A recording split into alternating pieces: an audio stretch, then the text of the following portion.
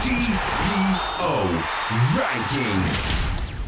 Welcome to the TPO Rankings Daily Briefing, your daily fix of Australian football news. So essentially the equation is this: win and hope. The Socceroos 1-1 draw with Denmark and France's 1-0 defeat of Peru ensures France will be in the knockout stage and confirms Peru cannot continue on in Russia. It leaves Denmark and Australia in a shootout to accompany France in the round of 16. So here is what we need to do. We need to firstly beat Peru. We then need France to beat Denmark. After that, we go to goal difference. So if Australia win by 1, it will come down to how many goals Denmark lose to France. 2 or more and the Socceroos are through. If Denmark only lose by 1 goal, it'll come down to goals scored. Given both the Danes and the Socceroos have 2 goals each, it's a match day 3 shootout. Now what does that mean? We tally the cards. If the two teams still can't be separated, yes, it comes down to disciplinary record. The number of yellow cards and red cards will be counted with a different point value for yellow and red cards. Australia do have a slight edge here. The Danes have been issued 4 yellow cards while the Socceroos just 3. If the teams still can't be separated, lots are drawn. 2 balls going to a pot.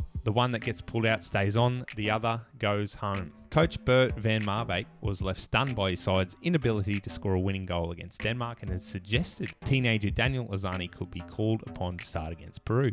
He quotes, "He has a lot to learn, but he's very talented and an intelligent player. I think it's good for him to play 25 minutes today. We will see for the next game if he starts." Australia are set to be without striker Andrew Nabbout, who suffered a nasty shoulder injury. And Australian midfielder Oliver Bozanic is set to join Scottish Premier League side Hearts, subject to an international clearance. The 29-year-old will join the historic SPL club on a free transfer, signing a 2-year deal which will keep him at Tyneside until 2020. That's all for today. Unlucky Socceroos, better luck against Peru.